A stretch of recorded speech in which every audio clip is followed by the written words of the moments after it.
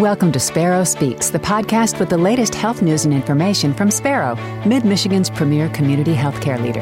I'm your host, Deborah Howell, and today we'll be learning about the High Risk Cancer Clinic and what services it provides for individuals at high risk for every type of cancer, including breast cancer. Our guest is Megan Hull, a nurse practitioner with Sparrow's High Risk Cancer Clinic. Welcome, Megan. Hi, thanks so much for having me today. Thanks for squeezing us into your very, very overpopulated day. We appreciate it. Thank you. So what is the High Risk Clinic and why might a person be referred to that clinic? Okay, so the High Risk Cancer Clinic at Sparrow is for individuals who are at high risk for any type of cancer, for example, breast, colon, ovarian, pancreatic. You may be referred to the clinic if you have a family history of cancer. I see women who have had abnormal breast biopsies who put them at an increased risk for breast cancer. Sometimes there's a genetic mutation that is in your family, and so you may be referred to our clinic so that we can set up an individualized monitoring plan for you. Sounds good. And what can one expect during a clinic visit? First of all, you get to come and see me, and Yay. we're located in the first floor of the Herbert Herman Cancer Center, so not too far away from a lot of people. So you come to the clinic, and the first thing we'll do is sit down and discuss what is your specific risk for cancer versus the average population. So I'll take breast cancer, for example. If you're here because you're at increased risk for breast cancer, we talk about what's the average risk for breast cancer versus what is your individual risk. We talk about risk factors that can put us at risk for cancer, such as obviously family history, lifestyle changes, possibly genetic mutations. I do a formal risk assessment with you where I tell you exactly why you might be at increased risk. And then I think the most important part is we develop an individualized plan for you so that you understand what are we going to do to monitor you and continue to keep you healthy and safe in order to decrease your risk of developing cancer. Patients do feel better when they have a plan of attack, right? I think so too. You know, one of the reasons that I love my job so much is I do understand what it feels like to be high risk for cancer.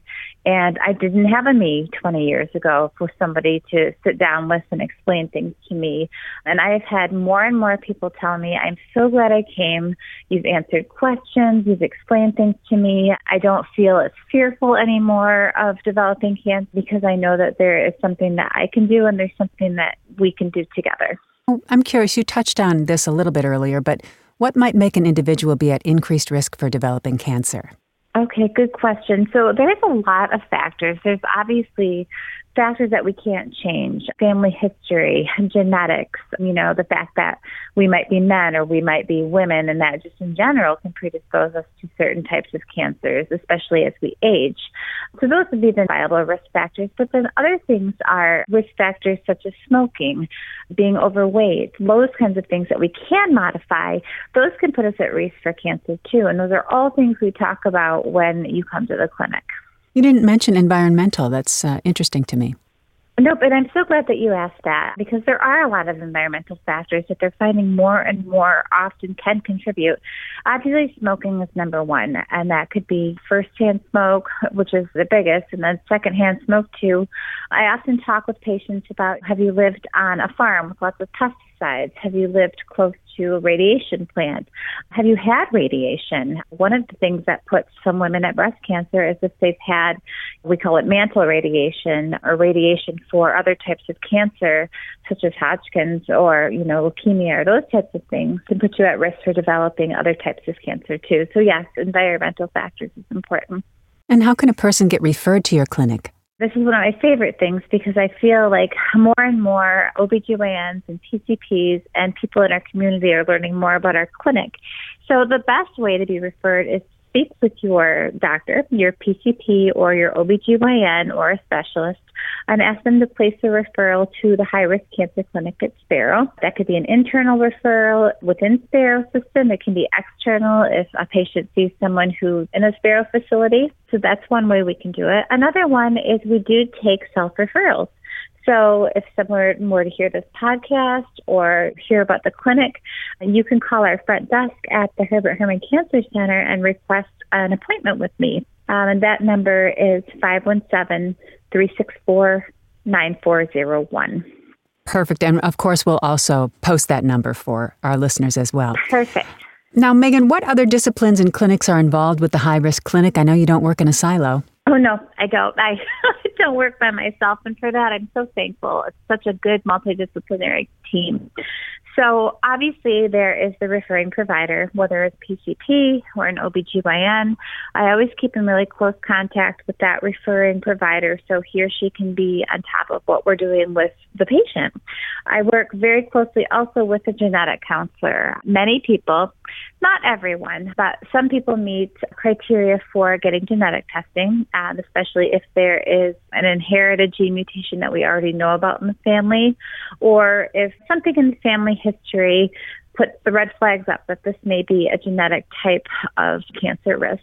So I work very closely with the genetic counselor. So for people who may benefit from genetic counseling, she's right there across the hall from me.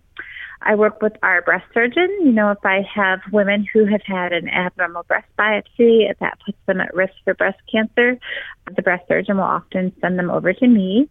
I also work with our medical oncologist if need be. They're always one of my big resources if I have questions myself about patients and their risk factors. And those are basically my big people that I work with. Sometimes the gynecology, oncology surgeon will send me patients who may have a known genetic mutation so we can discuss monitoring and management that way too. It takes a village, and you are Megan in the middle. You are the chief.